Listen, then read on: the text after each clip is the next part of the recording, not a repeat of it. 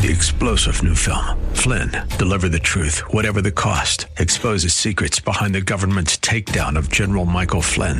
Flynn knew what the intel world had been up to. He ordered the first audit of the use of contractors. This set off alarm bells. He told the truth. He was the most dangerous person for Donald Trump to hire. They had to get rid of Flynn. Flynn, deliver the truth, whatever the cost. Available now. Watch it today. Go to salemnow.com. salemnow.com. Welcome to the Georgene Rice Show podcast. This program was originally broadcast live on 93.9 KPDQ. We hope you enjoy the show. Well, good afternoon and welcome to the Monday edition of the Georgene Rice Show. James Blend is our producer, Clark Hilton engineering today's program. Thanks for making the Georgene Rice Show part of your day. Today we're going to talk with Roger Kemp with Insight for Living. There's a need over there. We're going to tell you all about that. That's coming up in the 5 o'clock hour. We're also going to talk with Molly Hemingway and Carrie Severino. They are co-authors of Justice on Trial, the Kavanaugh Confirmation and the Future of the Supreme Court. It is a riveting book on the behind-the-scenes events that took place before and during the Kavanaugh confirmation process. They put it in a broader historical context. They have had unparalleled access. I almost said unmerited, but that's not the right word. Unparalleled access to individuals who are a part of all of that. And they're coming up in the 5 o'clock hour as well. So looking forward to sharing that conversation with you later in today's program. First, some of the headlines. China signaled on Monday it is now seeking to calm a calm end to its ongoing trade war with the United States as Asian markets crumbled and China's currency plummeted to an 11-year low following the latest tariffs on $550 billion in Chinese goods announced last Friday by the Trump administration. News of the possible opening in negotiations came shortly after the president threatened to declare a national emergency that result in American businesses freezing their relationship with China. Trump's tariffs barrage on Friday was a response to China's imposing its own retaliatory tariffs on $75 billion in U.S. goods. At the Group of Seven summit in France on Sunday, White House officials rejected suggestions that the president was wavering and insisted that his only regret was not implementing even more tariffs on China.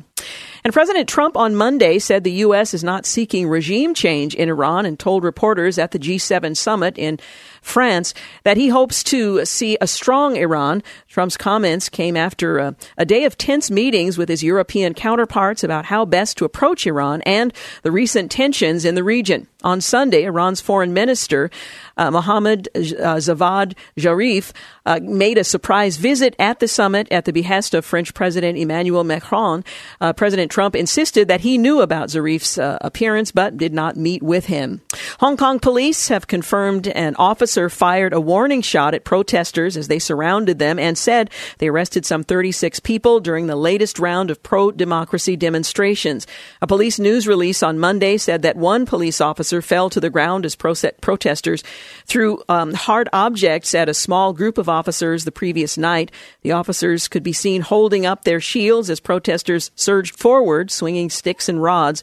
The incident happened after an earlier clash with hundreds of protesters who occupied a main street following a peaceful protest march. Police used tear gas to clear the street, but some protesters remained in the neighborhood. Hardliners confronted police anew after largely holding back the previous weekend. The police deployed 2 water cannon trucks Sunday for the first time during the 11 weeks of protests in that area.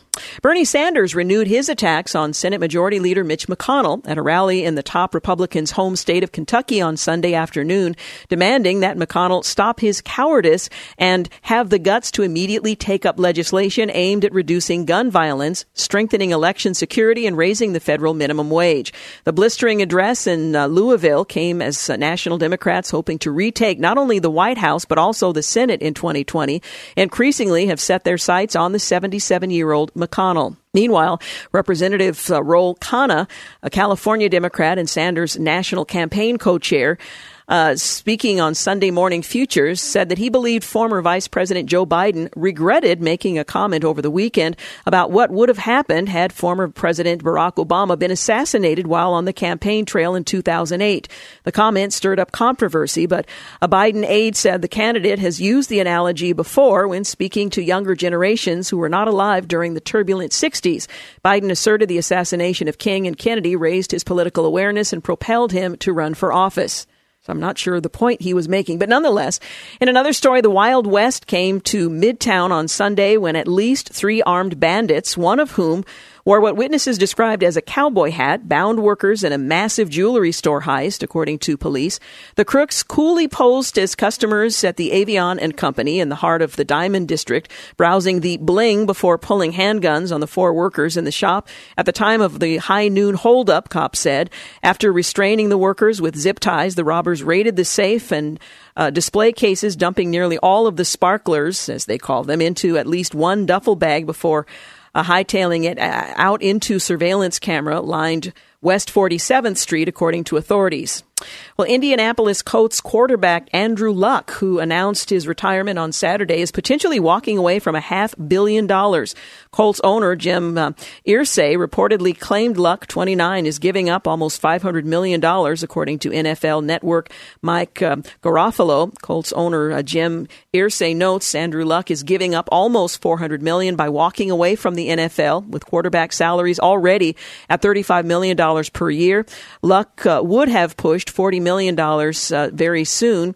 Garofalo wrote in a tweet over the weekend. Another deal after that, maybe over $50 million. Luck raked in more than $97.1 million in on-field earnings during his 7-year career, according to Spot Track. The Colts star had 3 years left on his $140 million 6-year deal, which he signed in June of 2016.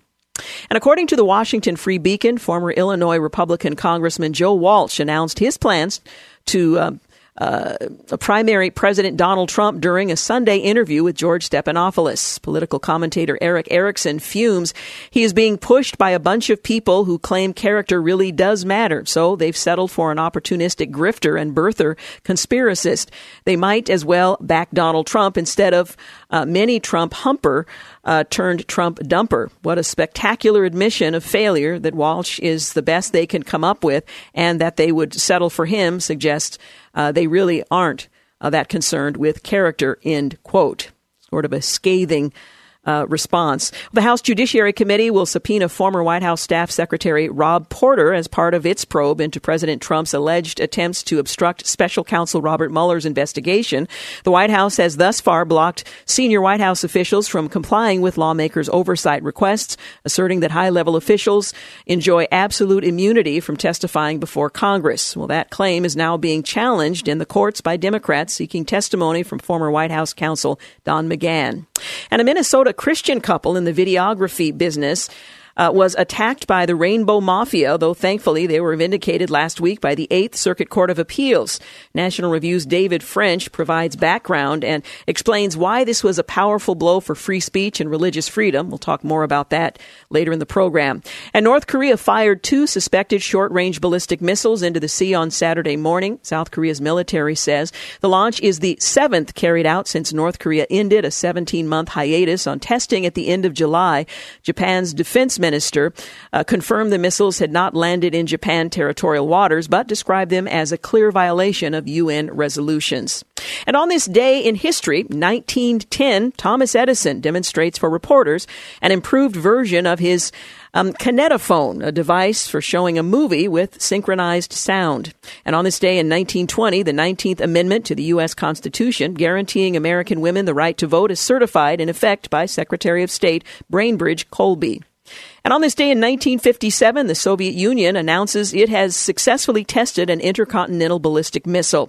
And on this day in 1968, the Democratic National Convention opens in Chicago, the 4-day event that results in the nomination of Hubert H. Humphrey for president is marked by a bloody police crackdown on anti-war protesters in the streets. You're listening to The Georgene Rice Show. We'll be back in a moment. You're listening to the Georgene Rice Show podcast. It's aired on 93.9 KPDQ. 21 minutes after 4 o'clock, you're listening to The Georgene Rice Show. Just a reminder, coming up in the 5 o'clock hour, we'll talk with Roger Kemp. He is with Insight for Living. And we'll talk with Molly Hemingway and Carrie Severino. They are the co-authors of Justice on Trial, the Kavanaugh Confirmation, and the Future of the Supreme Court. Primarily the future of the confirmation process to the Supreme Court. So that's coming up in the 5 o'clock hour.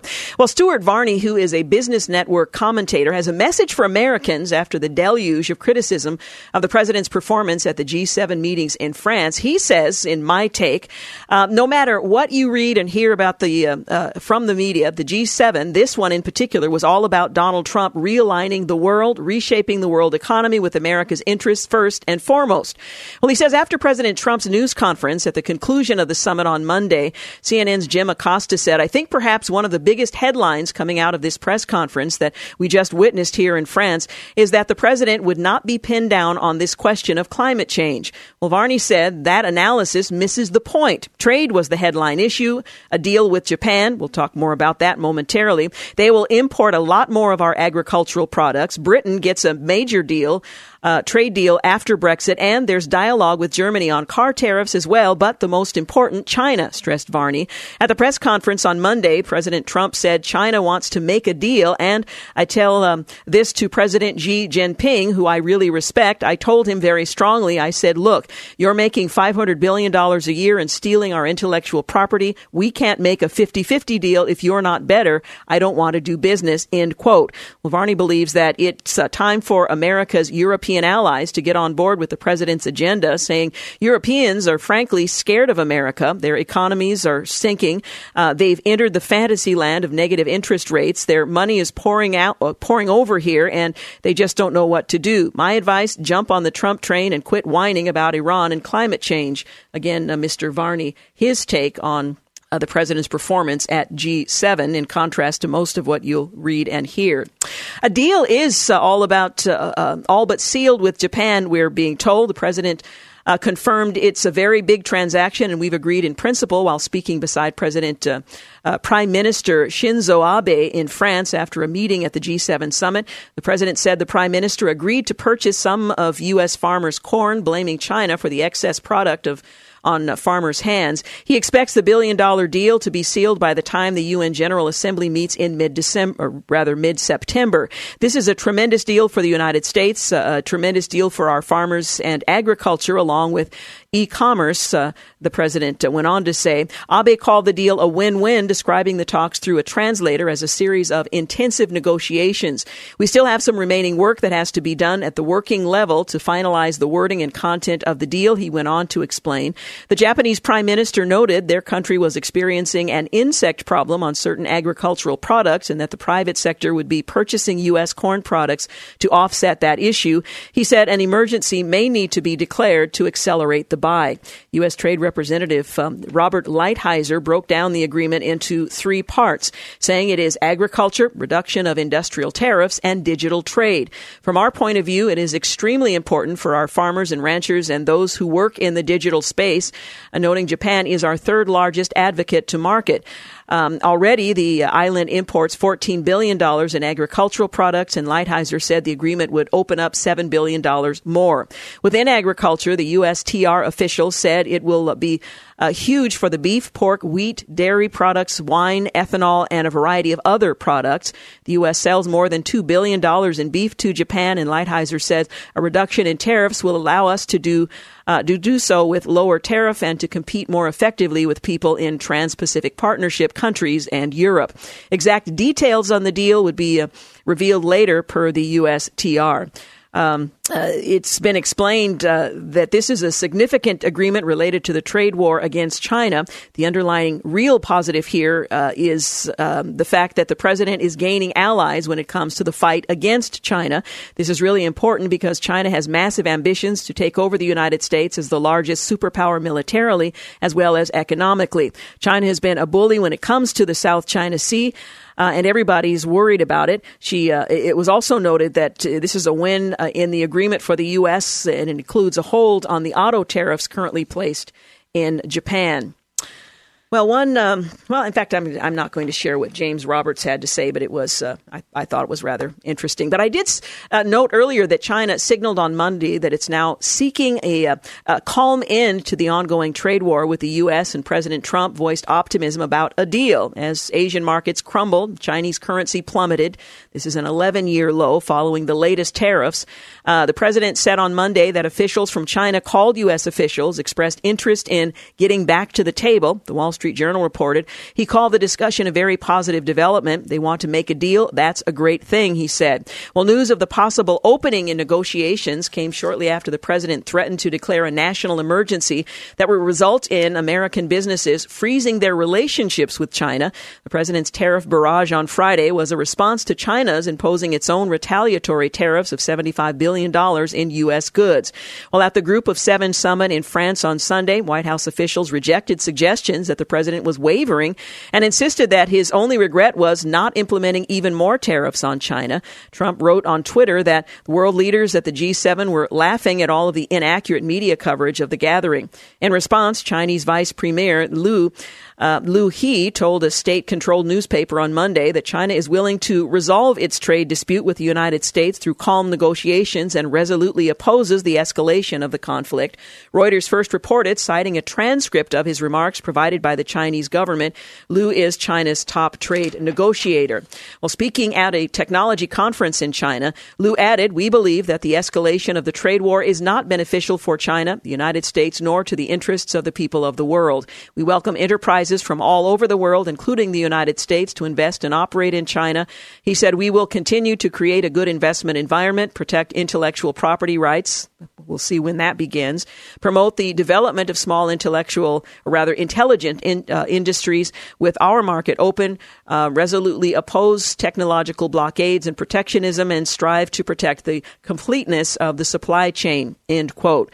Well, Asian shares tumbled early Monday, with Japan's benchmark Nikkei 225 started plummeting as soon as the trading began and stood in the morning session down 2.3%.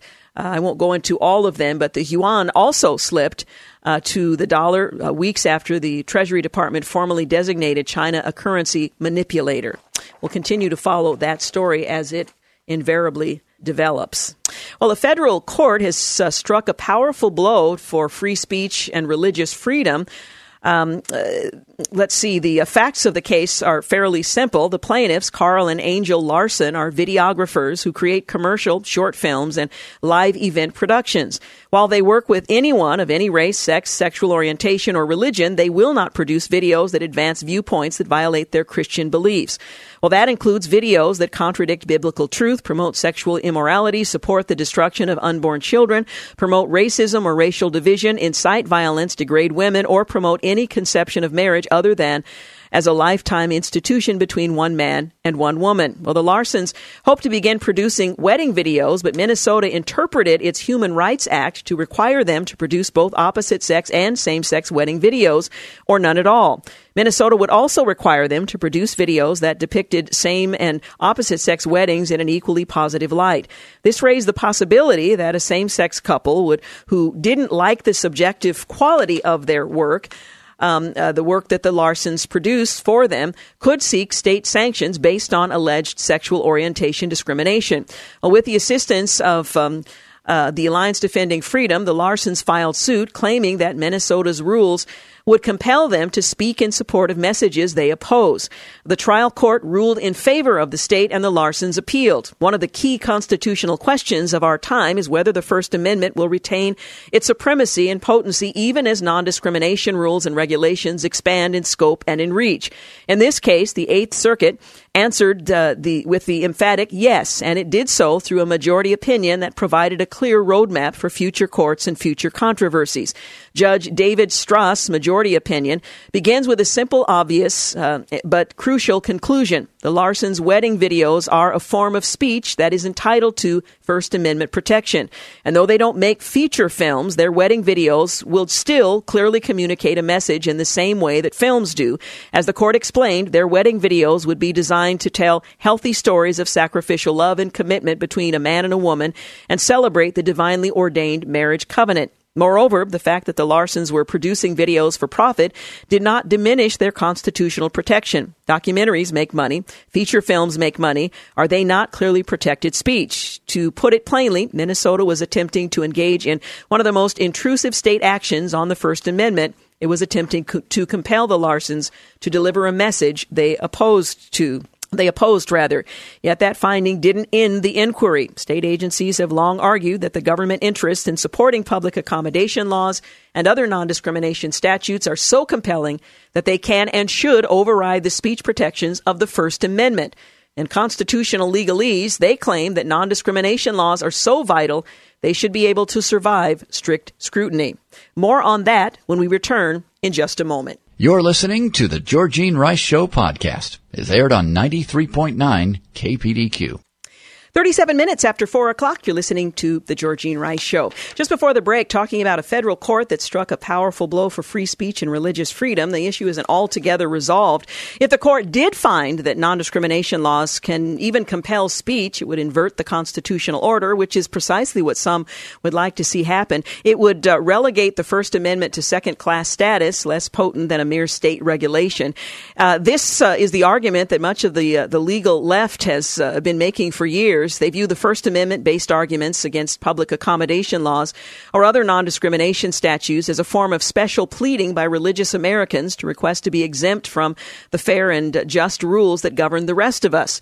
But this is exactly backwards. The First Amendment, is part of our nation's governing document, and it's recognizing the inalienable rights possessed by all Americans, not just people of faith. State and local regulators are engaged in special pleading.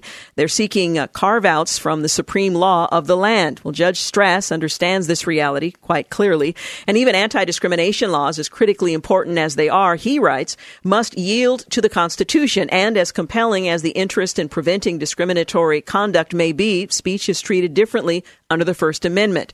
He continues, regulating speech because it is discriminatory or offensive is not a compelling state interest, however hurtful the speech may be. It is a bedrock principle that the government may not prohibit the expression of an idea simply because society finds the idea itself offensive or disagreeable.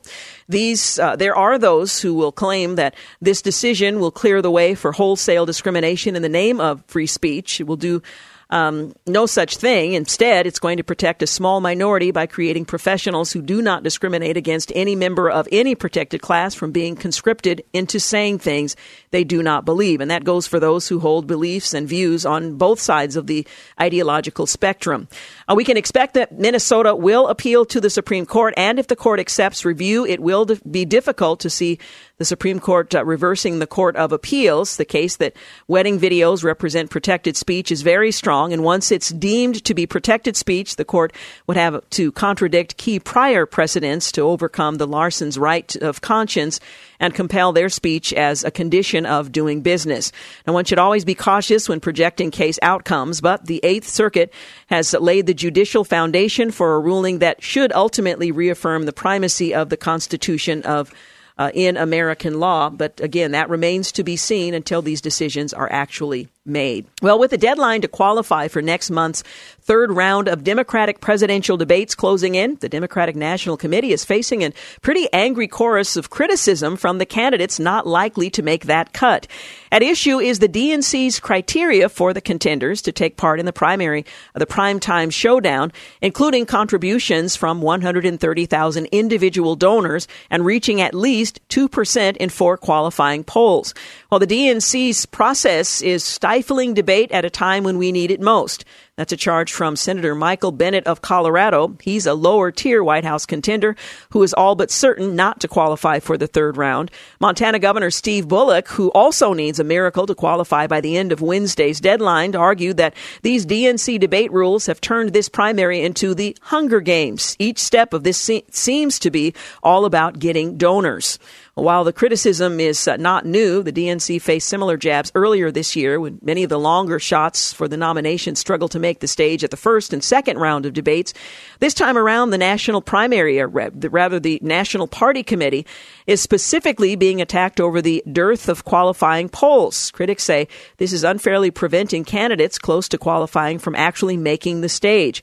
The campaign of billionaire environmental and progressive activist Tom Steyer, who's just one poll short of making the stage, charged that its candidates is being denied the ability to qualify by the lack of recent qualifying polls. There aren't enough of them to make the cut. Steyer's campaign on Friday called the DNC to expand their polling criterion to include more qualifying polling, including at least one poll in Nevada before the deadline next week. As a party, we want to ensure the will of the voters is respected. Tulsi Gabbard of Hawaii is 2 polls shy of qualifying for the third round of debates. Her campaign urged the DNC to revise their list of debate qualifying polls in light of numerous irregularities in the selection and timing of those polls to ensure transparency and fairness. Gabbard's campaign also argued that the DNC has not released their criterion for selecting the 16 polling organizations they deemed certified. The Congresswoman's campaign noted that Gabbard topped 2% support in 26 national and early state polls, but only 2 of them are on the DNC's certified list. That back and forth will continue with the cutoff this Wednesday to determine who will be on stage for the third DNC debate. Former Illinois Congressman Joe Walsh announced on Sunday morning that he is running for president as a Republican, challenging President Trump in the GOP primary race while delivering a blistering attack on the president's character and qualifications. Walsh blasted the president for his social media habits and general behavior. At the same time, Walsh recognized that he himself is guilty of the same behavior as the president and even played a part in the division in Washington that led to Trump's election. I helped create Trump, the Tea Party favorite told ABC News' George Stephanopoulos in an interview that aired on Sunday morning. I feel responsible for that. Walsh claimed that Trump was tweeting us into a recession and warned that he'll tweet us into war. Stephanopoulos called out Walsh for making outlandish statements of his own, including calling former President Barack Obama a Muslim and an enemy. Walsh said Trump made me reflect on some of the things I've said in the past, acknowledging that at times he went too far and beyond the policies and ideas and said some ugly things about President Obama that I regret. When asked if he truly believes what he said about Obama, Walsh responded, he used the Lord's name in vain. No, and I have apologized for that. Well, during the same interview, however, Walsh made a serious personal attack against President Trump, saying he's nuts, he's erratic, he's cruel, he stokes bigotry. He accused Trump of not caring about America, saying the only thing he cares about is Trump. He also cited Trump's 2016 campaign promise to build a wall along the southern border and to have Mexico pay for it, which has not happened. He is incompetent. He has no clue what he's doing, Walsh went on to say. Walsh, who served one term in Congress, acknowledged that he has very little chance of defeating the president in the primaries, but said he wants to promote a different direction for the Republican Party. Earlier in August, he published a New York Times op-ed about the need for Trump to face a primary challenge. He said the positive response to the piece inspired his decision to run. Former Massachusetts Governor Bill Weld has previously announced that he is running against the president in the primaries as well. And conservative watchdog Judicial Watch has accused Senator Sheldon Whitehouse, a Democrat from Rhode Island, of openly threatening the Supreme Court in a complaint brought before the Rhode Island judiciary. The complaint pertains to a sternly worded brief he and other senators recently filed to the High Court, warning the justices to heal or face the possibility of restructuring. The Judicial Watch filing accuses Whitehouse of improperly performing legal work while the status of his license is inactive, as well as engaging in misconduct with a warning they directed at the court. The brief Senator Whitehouse filed was unbecoming of the legal profession, as it is nothing more than an attack on the federal judiciary and an open threat to the U.S. Supreme Court, Judicial Watch complaint said. The brief, which also bore the names of Senator Mazie Hirono of Hawaii, Richard Blumenthal of Connecticut, Richard Durbin of Illinois, and Kirsten Gillibrand of New York, named Whitehouse a counsel of record. Judicial Watch attached a copy of the Rhode Island judiciary record that lists Whitehouse's attorney status as inactive. It's been confirmed that the current record still shows the inactive status. As a result, the organization claimed Whitehouse engaged in unauthorized practice of law when he filed that brief. The U.S. Supreme Court, against the U.S. Supreme Court, the complaint is currently under review. And Wisconsin GOP Representative Sean Duffy on Monday abruptly announced plans to resign from Congress, saying his family recently learned that his soon-to-be-born child has a serious heart condition. Duffy, who is married to Fox News contributor Rachel Campos Duffy, is the father of 8 children with another due in October. Announcing his decision to step down on the 23rd of September, he wrote on Facebook, after 8.5 years others, the time has come for me to focus more on the reason we fight these battles, family. As you will all know, raising a family is hard work, he said. It's especially true for one as large and busy as mine. Being away from home in Washington 4 days a week is challenging, and for that reason, I have always been open to signs from God when it comes to balancing my desire to serve both my family and my country. He said his family recently learned that their baby, due in October, will need even more love, time, and attention.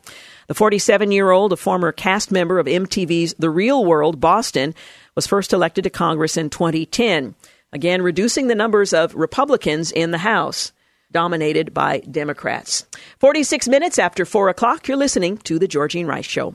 You're listening to The Georgene Rice Show podcast. It's aired on 93.9 KPDQ.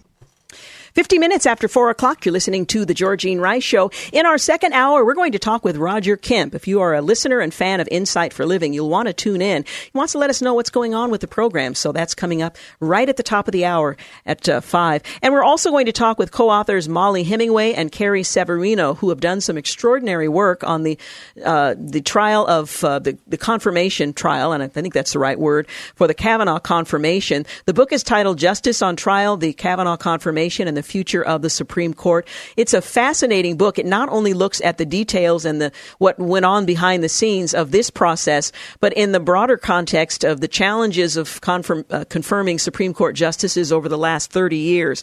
It's a fascinating look at these recent events as well as the historical significance of others that are similar. Well, in a new survey, it indicates that millennials don't value patriotism, family, or religion as passionately as previous generations, according to a new survey. Now, this has been in decline for some time, but according to the Wall Street Journal reporter Chad Day about the results, the values that Americans say define the national character are changing as younger generations rate patriotism, religion, and having children as less important to them than did young people 2 decades ago. So they're not being compared to older adults, but they're being compared to young people 2 decades ago. The survey conducted by Wall Street Journal and NBC News began 21 years ago when Americans were asked which values were most important to them, and the majority responded that principles of hard work, patriotism, commitment to religion, and the goal of having children. Now, maybe the wording needs to be different. For example, the word religion doesn't resonate as much today with young people as perhaps a relationship or perhaps spirituality. But according to Mr. Day, writing on the survey, today hard work remains atop the list, which is encouraging, but the shares of Americans listing the other 3 values have fallen substantially. Patriotism being very important fell 9%, religion dropped 12%, and having children fell a whopping 16%. Older participants still feel that patriotism is a priority, but younger people aren't as enthusiastic. Among people 55 and older, for example, nearly 80% said patriotism was very important, compared with 42% of those 18 to 38. Now, you also have to consider what they're being taught, what the 55-year-olds were taught, and what the 18 to 38-year-olds said has been taught more recently. The millennial generation and older members of Gen Z, they noted before adding that the survey did find a few points of unity. The study indicated that a majority of Americans are satisfied with the economy, while 2/3 aren't confident the next generation will be better off than the current generation. The survey indicated the Democrats have changed more than Republicans. In fact, the views of Democrats over age 50 were more in line with those of younger Republicans than with younger members of their own party, they wrote. In addition to differences in personal values, the poll lays out how the country is divided along partisan lines on many other views of society. When asked if the country is becoming more diverse and tolerant of different lifestyles, 63% of Democrats agreed with the notion compared to 16% of Republicans. Roughly half of Republicans feel the country is in good standing when it comes to race relations, while only 21% of Democrats agree. The survey was conducted with a sample of 1,000 adults between the 10th and 14th of this month. A small sampling, but in contrast to surveys taken over a period of decades, it is rather interesting. And then there's another rather interesting poll. Ken Ham writes about a poll in the UK that asked the question about the meaning of life and found that 9 in 10 young people in the UK believe that life has no meaning. This is a recent poll in the United Kingdom, and it revealed that 89%, nearly 9 in 10 of young people aged 16 to 29, believe that their lives have no meaning or purpose. Now, this saddening statistic is explained with a corresponding statistic shared in the same article. Only 1% of this age group identifies as belonging to the Church of England, the largest denomination in the UK, meaning that very few young people there hold to any semblance of Christianity. Half of UK residents are atheists. This is being reflected in decreasing church attendance. In England, such attendance is down to less than 5% overall. If there is no meaning or purpose to life, what makes you, stuck in a rut or not stuck in a rut? What is your best life? Well, Ken Ham posed those questions and wrote about it recently in response to this survey in the UK that doesn't differ all that much, I suppose, to what we might find elsewhere in Western countries. Well, the study also found that 30% of these young people say they are stuck in a rut. 84% don't believe they're living their best life, as the term has been coined through Oprah programming. But if there is no meaning or purpose in life, what makes you stuck in a rut or not stuck in a rut? What is your best life? Is this worldview? There is no way even to define these things apart from arbitrary feelings and opinions. Well, this belief that life has no meaning or purpose is the outworking of the religion of evolutionary secularism that permeates the education system and the media throughout the UK and here in the United States. Ken Ham points out that when you adopt the religion of atheism, you have to deal with the consequences. And one consequence is that ultimately there's absolutely no meaning or purpose to life. Now, many atheists get all emotional about this and say they have purpose here and now, being happy or making others happy. And yes, they can subjectively decide that what purpose and meaning to believe they have now. But the fact is that they know they will die. Everyone will. They know. And he goes on to say, but I believe they really refuse to accept it, even though it is inevitable. And in their present existence, they have to borrow from the Christian worldview to even talk about purpose and meaning. Atheists just don't want to face the fact their worldview means, as Bill Nye said, to Ken Ham, when you die, you're done. In other words, an atheist has to admit that when they die, that's the end of them, since everything is purely material in that worldview. So ultimately, nothing matters. More and more, the younger generation who's been indoctrinated in evolutionary naturalism or atheism has realized the hopelessness and purposelessness of the naturalist worldview. But as God's word teaches in Romans 1, God has made it evident to all that he exists. And so everyone is without excuse. God's word clearly teaches where we came from, what our problem is, and what the solution is. And that the incredible inconsistency is that from an atheistic perspective, eventually everyone dies, the whole universe dies, and no one will know they ever existed. So why do so many of them get so emotional over fighting Christians and creationists? The fact that they get so emotional about it is because it is a spiritual battle, and in their heart, they know they're rebelling against God.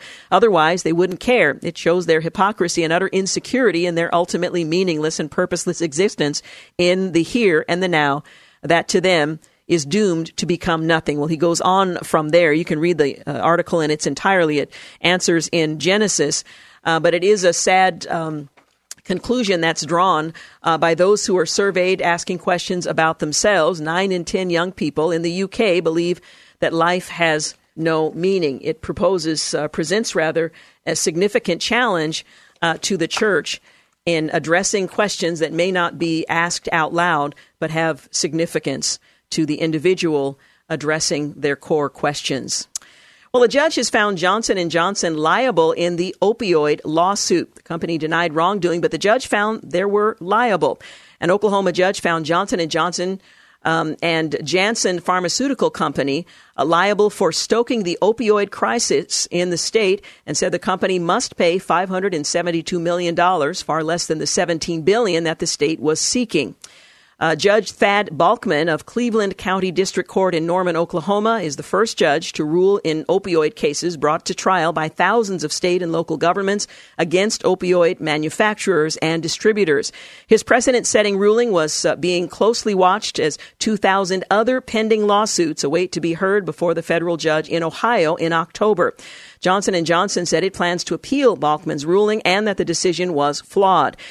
Janssen did not cause the opioid crisis in Oklahoma, and neither the facts nor the law support this outcome, said the executive president of General Counsel of Johnson & Johnson. He went on to say, "We recognize the opioid crisis is a tremendously complex public health issue, and we have deep sympathy for everyone affected. We are working with partners to find ways to help those in need," according to a company statement. Oklahoma Attorney General Mike Hunter brought the case to trial for 7 weeks, arguing the pharmaceutical company executed an intensive marketing campaign that overwhelmed the market and misled consumers about the addictive risks of the drug. San Francisco is a city in decline. The cartoonish wealth of Silicon Valley surrounds an urban landscape beset by rampant homelessness and the highest property crime rate in the country. Also, there's lots of, human waste and rat waste. Local officials are doing everything in their power to confront the city's challenges, for example, by targeting a racist mural of George Washington at high school bearing the founding father's name. They're intent on doing something about all the crime as well, just not the traditional way that most cities confront crime. They're changing the vocabulary. I wish we had time to go into it. We'll do that tomorrow. But that's one way to avoid addressing the issue. Coming up, we've got news and traffic at the top of the hour. Roger Kemp will join us to talk about Insight for Living. They need our help.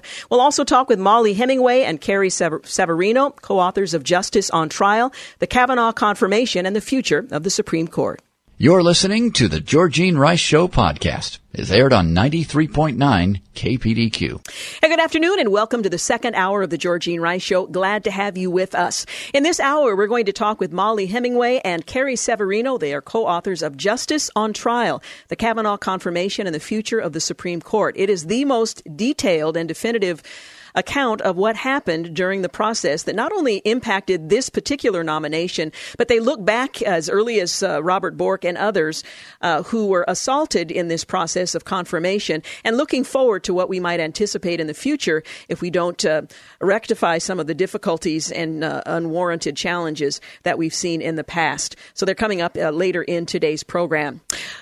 Insight for Living. It's a program that's been here on KPDQ for many years. And I have to say, for me personally, I have always enjoyed hearing my friend Chuck Swindoll, and I can say that because I've been listening for such a long period of time. I feel like we're personal friends. This program has brought me encouragement. I've been challenged. Conviction has come as a result of listening to God's Word so skillfully discussed on this program.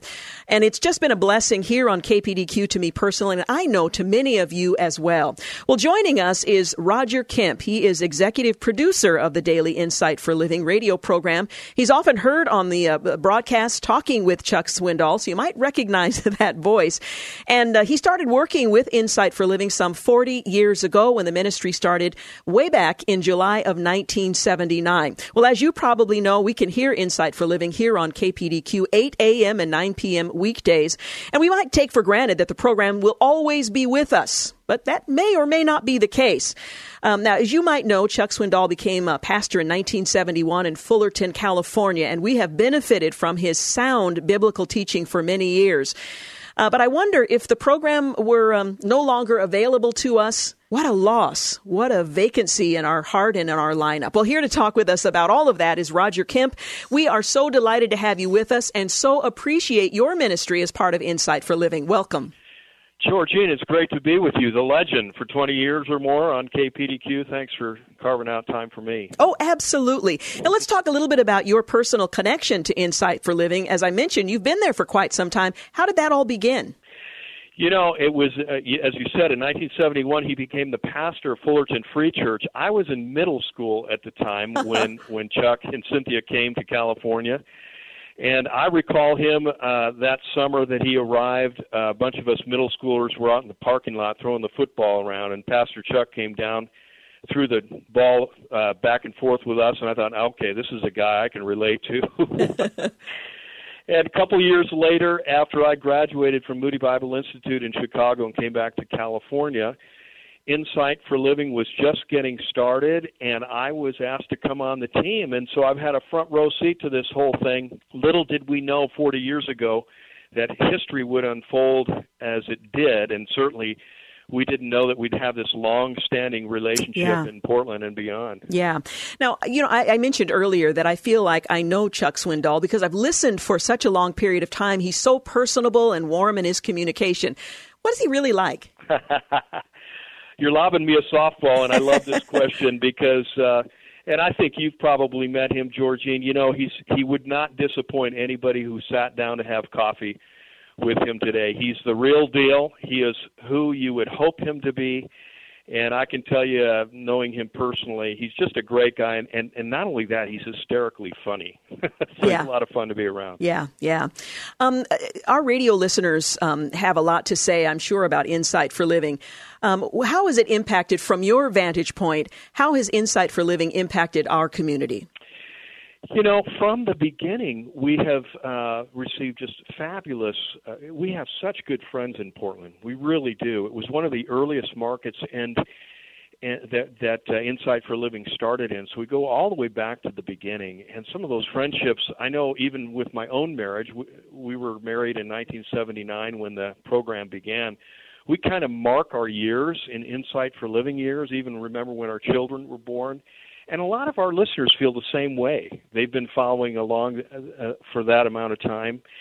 And the kind of comments that we get are, I feel like Chuck knows me. Mm-hmm. I feel like I know him.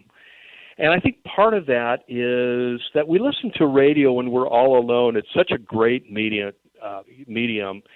Unlike movies where we go together in a group to see a movie or we watch TV with our family when we're all together at home, radio's very personal. It's usually when we're in the car where we've got earbuds on. And so there's a connection there that's very, very intimate. And people really feel like they know Chuck and vice versa. And so we get those kind of letters. Now, if Chuck were here today, he would say, man, it's not me. Let's make that clear. It's the power of the taught Word of God. And when it reaches into somebody's heart, the Spirit can do what only the Spirit can. And does its work, does His work in our hearts, and it can change people, and that's the connection. Yeah, and it's been such a valuable part of the KPDQ family for so many years. Is Chuck Swindoll still teaching from the pulpit? Oh, man, I'm older than you are, Georgene, and Chuck's older than both of us, but I can tell you right now he's busier than both of us. He is still out at doing what he loves to do. In fact, you'd have him on the phone today if he weren't out of the country doing a speaking engagement, or he'd be here.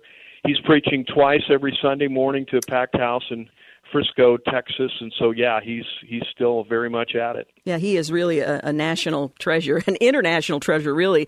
Now, we've been hearing about a critical financial need at Insight for Living, and we want to make sure that our listeners are aware of that fact so that we can respond. Thank you.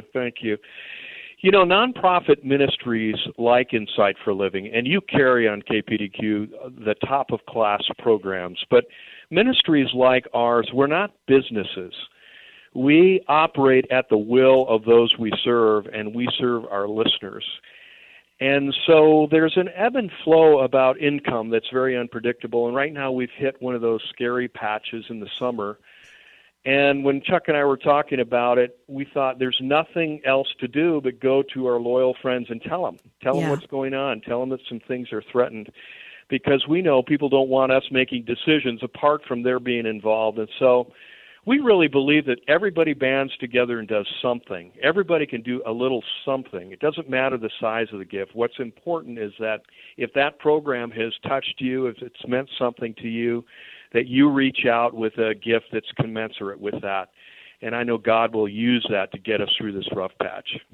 Well, and I really want to encourage our listeners. We always assume that someone else is going to help underwrite a program that we are ministered to by, but that's not always the case. There are seasons when, other people are doing other things, and it comes to us to say, this has been a blessing to my life. I'm being fed and encouraged and inspired. And so this is our opportunity to step up and say, yes, I want to make sure that not only I am continuing to be enriched by Insight for Living, but others who also need to hear the program have that opportunity. And there are a couple of ways that our listeners can do that. There's the web address, and let me encourage you to take a pencil and write it down, insight.org/donate.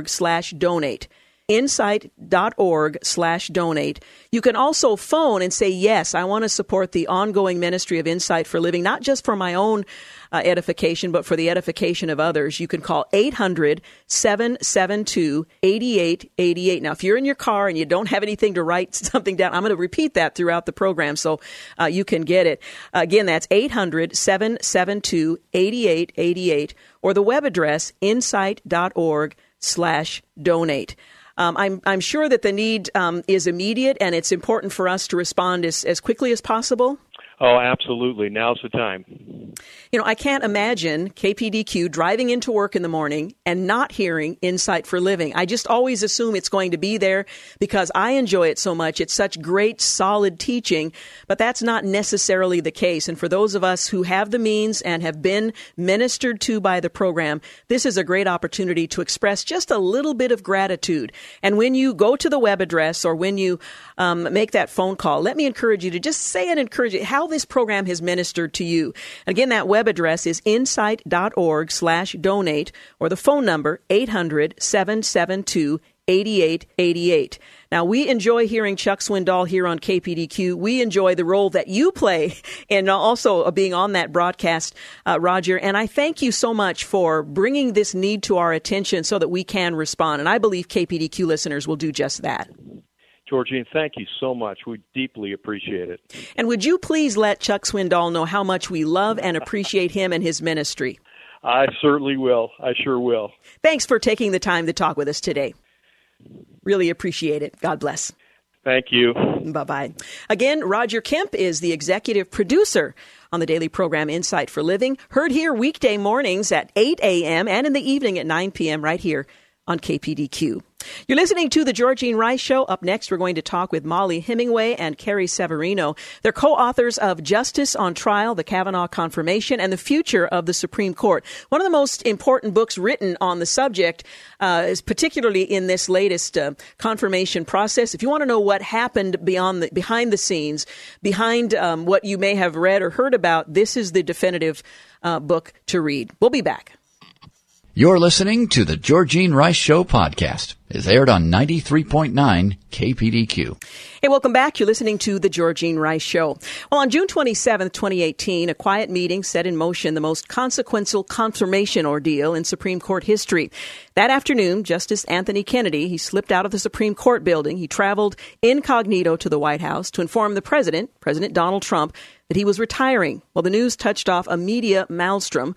President Trump would now choose a nominee to replace the abortion swing vote on the court.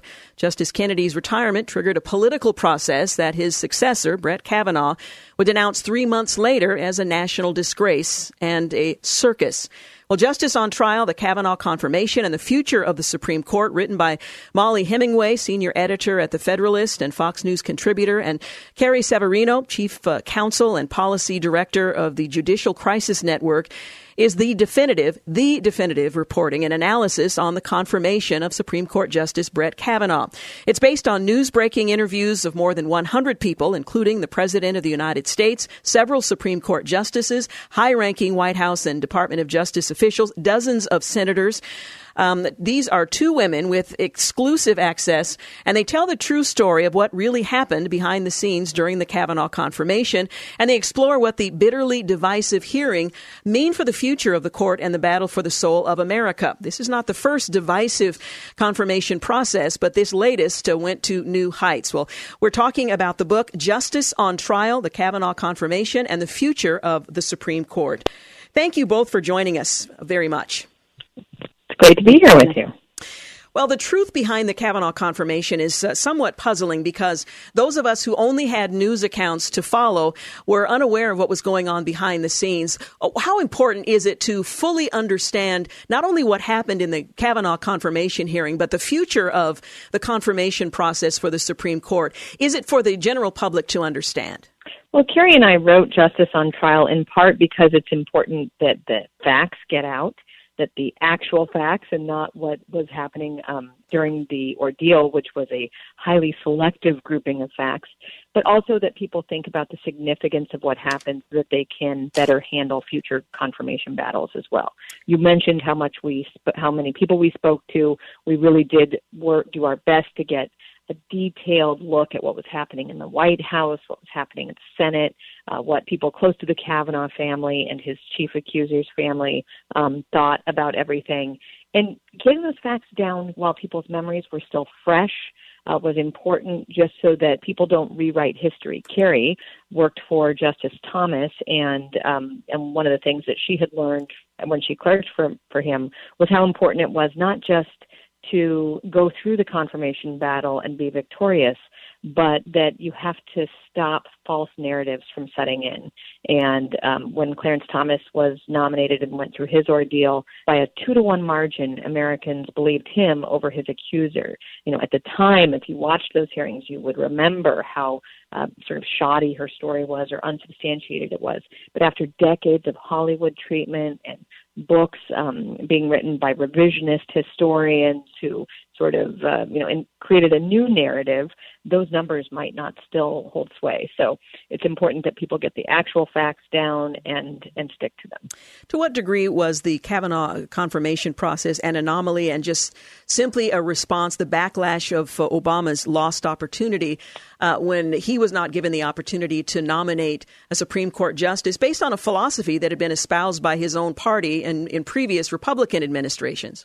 Well, that certainly played into it. That was part of the anger that was fueling the Democrats' real loss of control in this situation, but I think it wasn't the only thing.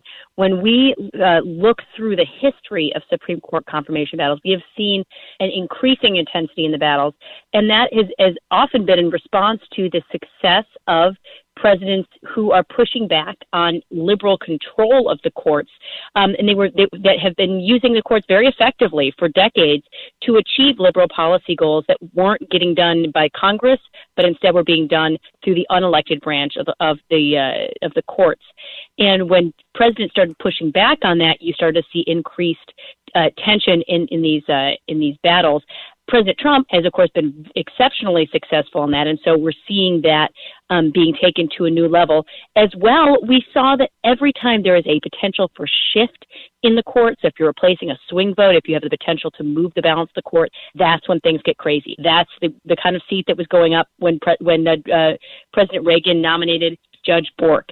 When Clarence Thomas was nominated, it was a shift in power. So anytime that happens, like it did this time with a major swing vote up for grabs, that's when you see things get crazy. Well, and it seems to be that when there's a potential shift in power to the right, not so much if the potential shift to the power is to the left. That, unfortunately, is definitely part of the trend as well. Typically, Democrats, and Justice Ginsburg referenced this during the process. She said, "Boy, I got confirmed virtually unanimously, 96-3, even though I was had worked with the ACLU. She had been very out there in her liberal bona fides, and I think it has taken a lot longer for Republicans to recognize the fact that the Democrats are playing for keeps here. They are not voting for Republican nominees because they have ideological differences with them, but that a lot of times it's taken almost a generation more for the Republicans to recognize that actually it is important to make sure that the people that you're putting on the court have a firm judicial philosophy and not just to vote for anyone who comes along, because that's certainly not what the Democrats do." Yeah. Now, news of Kennedy's retirement touched off a minor media maelstrom that was followed by protests. Did it really matter who the president ultimately was to nominate? He had, during his campaigning, had submitted a list, had presented a list of potential nominees to the court. He added a few after his first nomination to the court. But would it have mattered who he nominated after Kennedy made his retirement announcement, given the ideological bent that individual was likely to have? Well, some senators indicated that it didn't matter at all because they announced they were going to vote no on whomever the president nominated. So it really didn't matter who the individual was. And it's even true, on the Republican side, most people indicated that they would support whoever his nominee was. But that was because President Trump had already put out a list that was widely regarded as just an excellent list where any one of the nominees would be good, according to people on the right. So it was less surprising that the right was more reflexively supportive of Kavanaugh. But for the Democrats, some said they would vote against him before he was even named, before they knew who they were going to be voting against, and a protest was held within minutes of his name being announced. And what that meant was there was a coordinated group of about 30 liberal activist groups that had reserved a protest site at the Supreme Court. They had signs made up for each of the 4 shortlisted contenders who might be named at the announcement. And then they just tossed the signs for the 3 who didn't make it, and they pulled out the Kavanaugh sign so they were ready to go.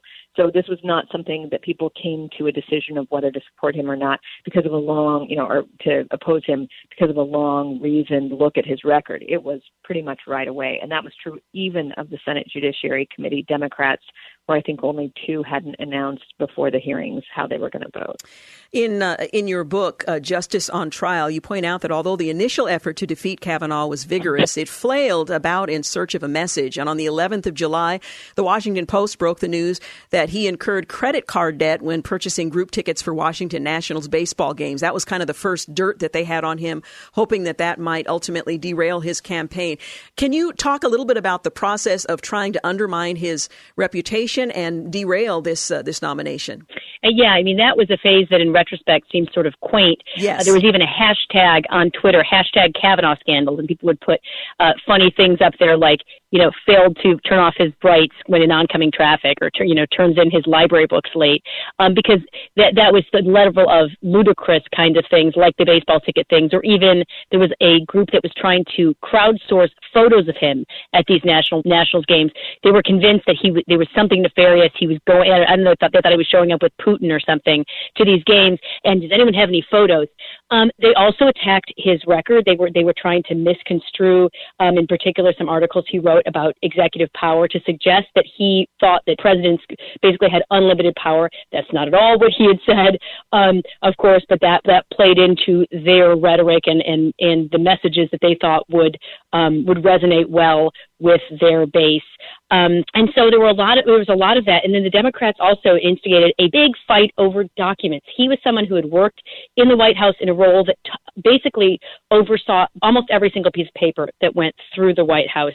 And so they thought they could create delay and create issues with the nomination by requiring every single piece of paper that went through the Bush White House to be released. That, of course, not only just would potentially implicate a lot of stuff that has national security issues and confidential information, but required an incredible amount of work because the Bush library, as well as the Trump administration, would have to look at every one of these millions of pages of documents to try to determine which ones had to be redacted, which ones could be released, and that played into delay. So that was another huge aspect of it, and they had to kind of figure out how, in a world of email where we create so much more paper than before, can we look at these things and not get bogged down by having this huge fishing expedition in all of these documents. And ultimately, it turned out that the Democrats were so over-focused on getting too many documents that they overstepped. And that made many of the moderate Republican senators, the votes that could have been gettable for them, who said, you know what,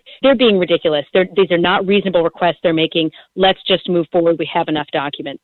So that was one of the many cases we found where Democrats actually overstepped because some of the voices in the left were so strident and so extreme that they in fact made it easier for the Republicans to move forward and for the moderates to feel comfortable voting for him. We're going to continue our conversation, but I do need to take a quick break. Again, we're talking with Molly Hemingway and Carrie Severino. They are the co-authors of Justice on Trial, the Kavanaugh Confirmation, and the Future of the Supreme Court. We'll be back in just a few moments. You're listening to The Georgene Rice Show. You're listening to The Georgene Rice Show podcast. It's aired on 93.9 KPDQ. We're back. You're listening to The Georgene Rice Show, and I'm continuing my conversation with the co-authors of Justice on Trial, the Kavanaugh Confirmation, and the Future of the Supreme Court. It is a must-read, not only because of what happened with Justice Kavanaugh, but in anticipating future vacancies on the Supreme Court, what is likely to happen in the future. The challenge of the confirmation process didn't begin with the Kavanaugh nomination, but it has continued for the last 30 years. There have been challenges, this being the pinnacle, but one can only imagine what the future might hold. Let's talk about the confirmation and the search for, which is a process that was searching for a scandal. And that, I think, is where most of the American people found that they were let me see. I'm trying to make sure we have both of you on. That's where most of the American people became more intimately involved, when there were accusations against the character of Judge Kavanaugh that were brought forward and pursued. Well, it's important to remember that things actually were crazy even before that. The whole process was pretty ridiculous from the get-go. First off, there were many people in the media trying to invent scandals where they were coming up with anything they could to say that Kavanaugh was unfit for office, including that he was such a rabid Major League Baseball fan that he had purchased season tickets for him and his friends on his credit card. And they thought there was something really questionable about that. And it led people to make jokes about Kavanaugh scandals because it was viewed so widely by people outside of the media that these weren't real scandals. But during that first set of hearings, and even before that first set of hearings, you had coordinated activist groups flying out people from different states, teaching them how to get arrested, paying their bail money, giving them advice, putting them all in the same dramatic outfits from The Handmaid's Tale and whatnot. And this really did disrupt the first set of hearings. So by the time that the allegations broke, which was just before he was about to be moved out of that Senate Judiciary Committee, that really did make things crazier, but they'd actually been crazy for a long time. It had been very exhausting for everybody who was trying to get the nomination through. And they had been following this pattern of just trying to delay the eventual confirmation so much that when the allegations first came out, a lot of people on the Kavanaugh team just assumed this was yet another delay tactic. They didn't realize how serious it would become. When Christine Blasey Ford testified before the Senate Judiciary Committee, she seemed like a credible accuser, and the presumption by much of the media was that because of her level of education, her background, the kind of work that she did, that she was to be believed, in addition to the fact that she was female, and that in and of itself merited absolute belief. The challenge was holding her to a standard that would apply to any other set of accusations against anyone else. Can you talk a little bit about the challenge of addressing this seemingly credible woman who people question, why would she come forward unless there was some credibility to her accusations? And part of that was the way the story was presented. They made it seem that, well, of course, she has no other potential motive here. It was a carefully calculated presentation down to she's not even political, when actually we learned from people who were familiar with her social media profiles before they were professionally scrubbed, and when in anticipation of this allegation coming out, that in fact she was very political. And so our potential motives here. We also talk about the potential for memories to be tainted, to be manipulated by others. We don't know what actually went on there. I think one thing that was so valuable to the process, though, was the information that came out during this hearing. Rachel Mitchell, who was the prosecutor from Arizona, who is a national expert on questioning victims of sex crimes, and who in her professional work regularly is tasked with questioning people to determine whether there is evidence to go forward with a case. She was the one who was asking those questions at the hearing, at this reopened hearing. And while at the time many people felt like, she's not going for the jugular, this is not the dramatic moment that maybe people in the Kavanaugh camp had hoped for, she was doing exactly what the Senate hired her to do, which was to try to get to the bottom of what the actual facts were there.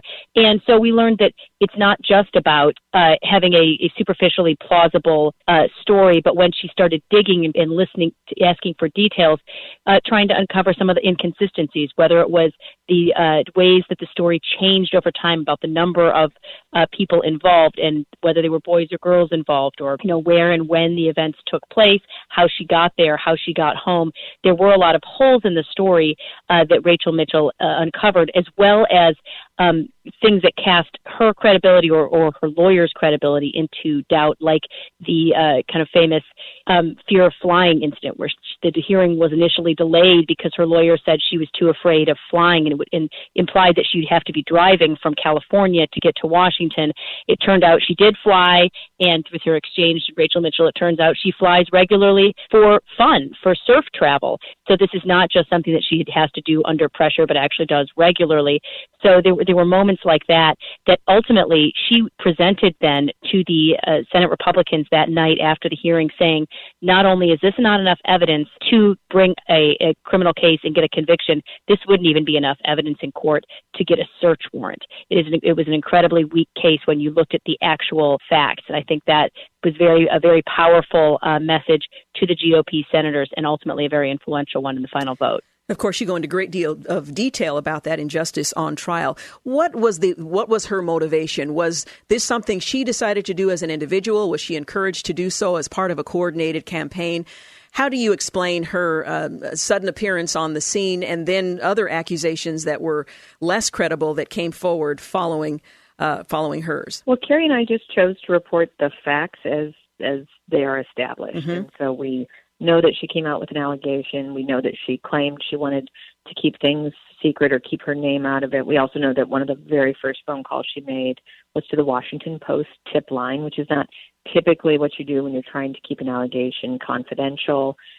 We know that when the allegation was sent to her elected representatives or senator, that rather than put it through the established, long-held process for how to confidentially handle such allegations, Senator Dianne Feinstein or her staff put her in contact with an attorney known for doing high-profile PR campaigns against powerful people, a Democratic attorney who, again, didn't do a forensic interview or do any of the type of things you would normally do with a victim of a crime, but instead just sort of rolled out an operation that was guaranteed to create the most high-profile drama. We don't know why exactly these Democrats worked together to do it in such a fashion.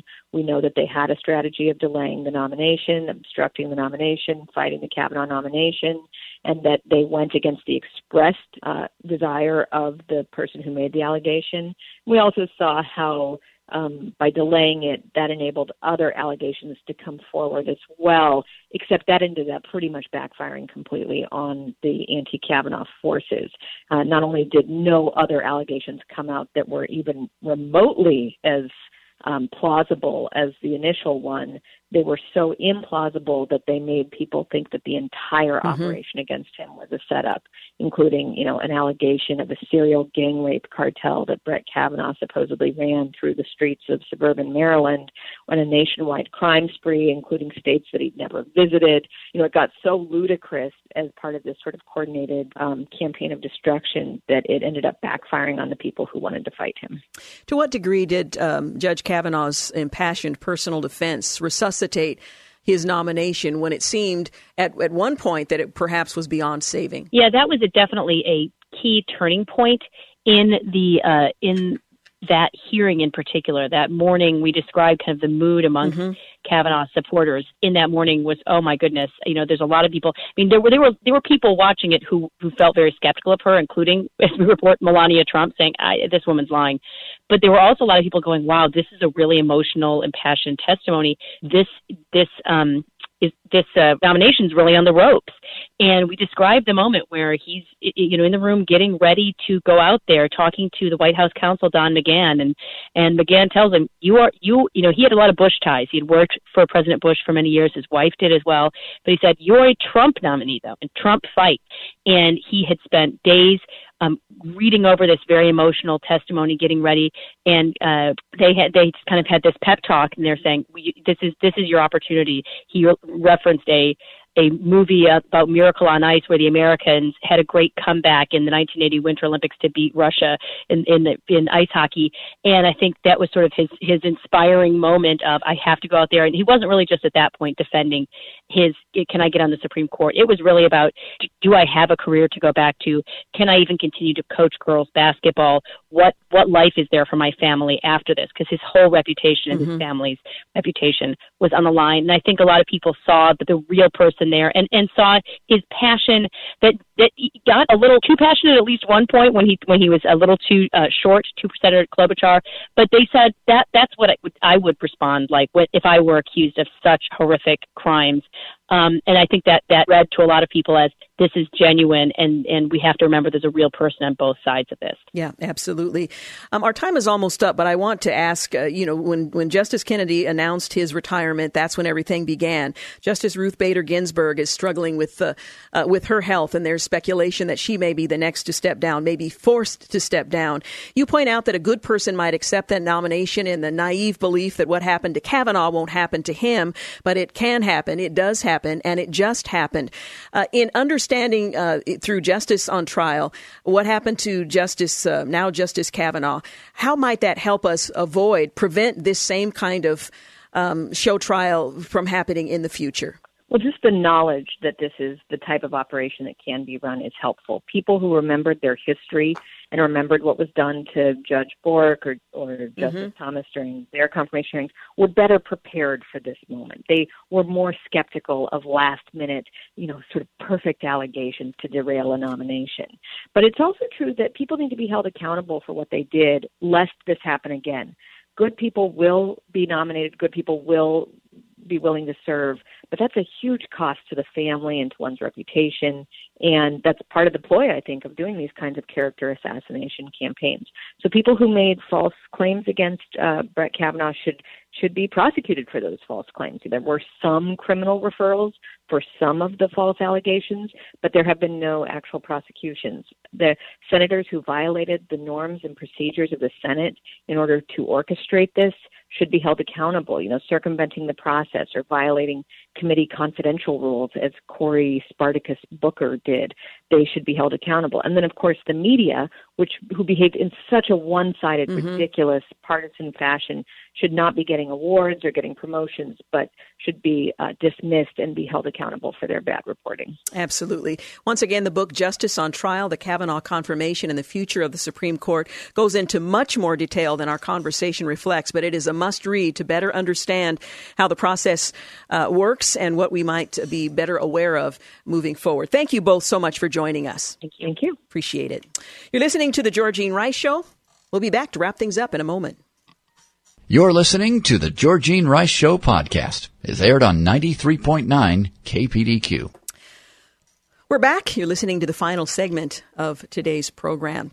Ravi Zacharias has spent the better part of his life answering questions about Christianity, sometimes on college campuses. He's an apologist. He's 73 years old, and he's known around the world for answering skeptics. He gave his life to Jesus when he was 17 years old on the verge of suicide, and for 47 years since that time, he's been an itinerant speaker. He's traveled the world defending the faith. Speaking about his book, The Logic of God, a book with 52 devotions for the heart and mind, he said, "I've come to the conclusion that it's harder to find logic in life if there is no God." He's the founder of Ravi Zacharias International Ministries, which is speakers engaging in apologetics at college campuses, forums across the world. He says there's always a questioner behind every question, and that questions have changed dramatically since he started. Now, in light of what we were discussing earlier in the program, I thought it was rather interesting. He says we've progressed immensely in our capacity to communicate, in our capacity to digitize everything. But oftentimes what's happening is we're living in front of a screen and missing out in relationships. And so the questions are getting larger and larger, and the soul is getting emptier and emptier. When he began speaking years ago, apologetics, he says, was heavily focused on debates like creation versus evolution and questioning of authority of the Bible and so on. Basically, they were questions to challenge the very notion of God's existence. But now the questions are more existential. Young teens bombarded with social media, they're asking if their life is even worth living. Zacharias, who himself asked that critical question when he was a teenager, said all questions hang on that thread. All the questions you ask can only be answered after you have found the answer to the first question, why you actually exist. And when you find that the relationship with God through Jesus Christ, as I believe, then all the other questions are justified and the answers are forthcoming. Well, in addition to meaning, he hears questions about sexuality in some form at every forum that he presents. Sexuality is the toughest one to deal with, Zacharias conceded. But let's remember it this way. It's a gift, but it's a gift that has parameters. It is possible to break it.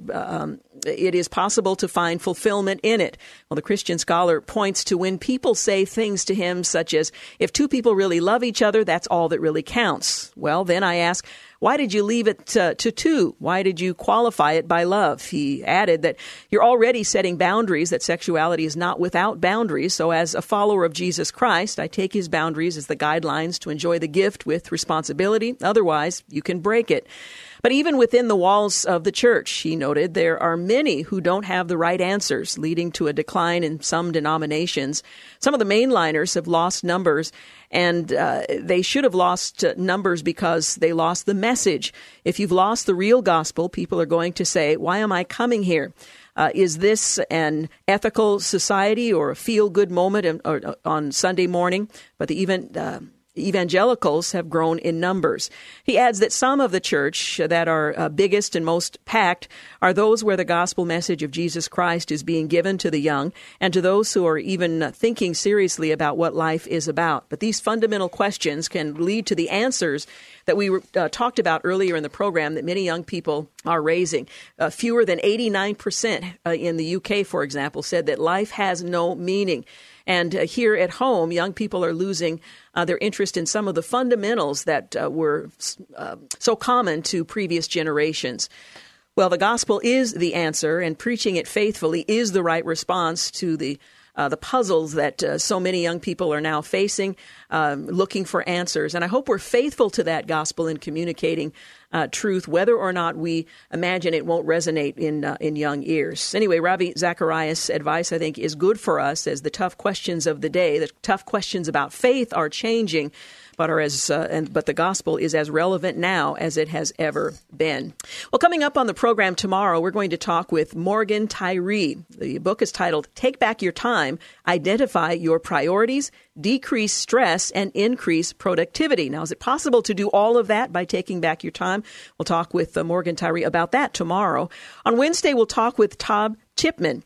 Until Every Child is Home, Why the Church Can and Must Care for Orphans. Of course, all of us before God were orphans at one time, and he has taken us into his bosom as family. And so we're going to talk with Todd Chipman about every child finding a home in the church, playing a role in securing that relationship. On Thursday, we'll talk with Jolene Philo, Sharing Love Abundantly in Special Needs Families, the 5 love languages of parents raising children with disabilities. And what an opportunity the church has to reach out to and minister to families with children with disabilities and to embrace them as part of the body of Christ. Johnny and Friends plays a role in this organization that we're going to talk with on Thursday, the 5 love languages for parents raising children with disabilities. The publisher is Northfield Publishing. And then on Friday, we're going to I believe we're going to lighten up and take a look at the lighter side of the news. We're going to coordinate all of that. So that's kind of the week lineup. Also, if you had the opportunity to hear my conversation with Roger Kemp from Insight for Living, you know that they have a financial need, and I want to encourage you to respond. Chuck Swindoll has been a fixture here on KPDQ and so many stations around the country with Insight for Living. 40 years. That ministry, starting in 1979, has been ministering to people in our community. They currently have a financial need, and I would like to encourage you, if you've been ministered to, encouraged by, challenged by Insight for Living, to consider making a gift and doing that today. You can do it a couple of ways. You can go to their website, insight.org/donate. That's insight.org/donate. You can also call 800-772-8888. That's 800-772-8888.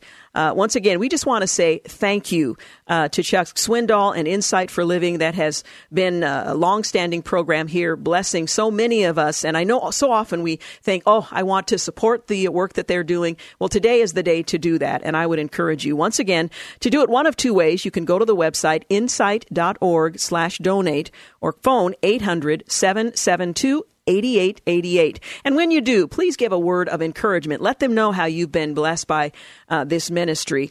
I think that will be a great encouragement to them. All right? Well, once again, want to thank James Blint for producing, Clark Hilton for engineering today's program, and thank you for making the Georgene Rice Show part of your day. Once again, our guest on Tuesday, tomorrow, Morgan Tyree. Take back your time. I hope you'll join us. Have a great night. Thanks for listening to the Georgene Rice Show podcast. If you'd like to download a podcast of the show or would like more information on today's guests, please visit the show at kpdq.com or on Facebook. Follow the show on Twitter at GRice Show and like us on Facebook. And join us live every weekday at 4 for more critical thinking for critical times on 93.9 KPDQ.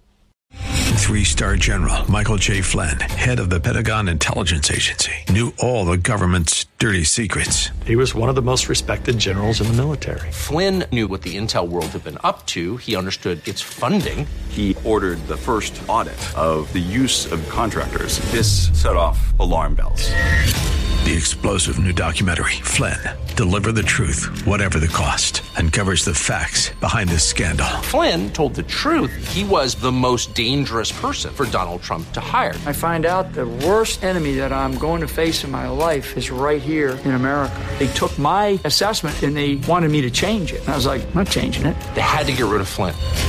With in-depth interviews, archival footage, and never-before-seen personal records of the man behind the headlines. I just felt like I was drowning. Flynn, Deliver the Truth, Whatever the Cost. Available now. Watch it today. Go to salemnow.com. salemnow.com.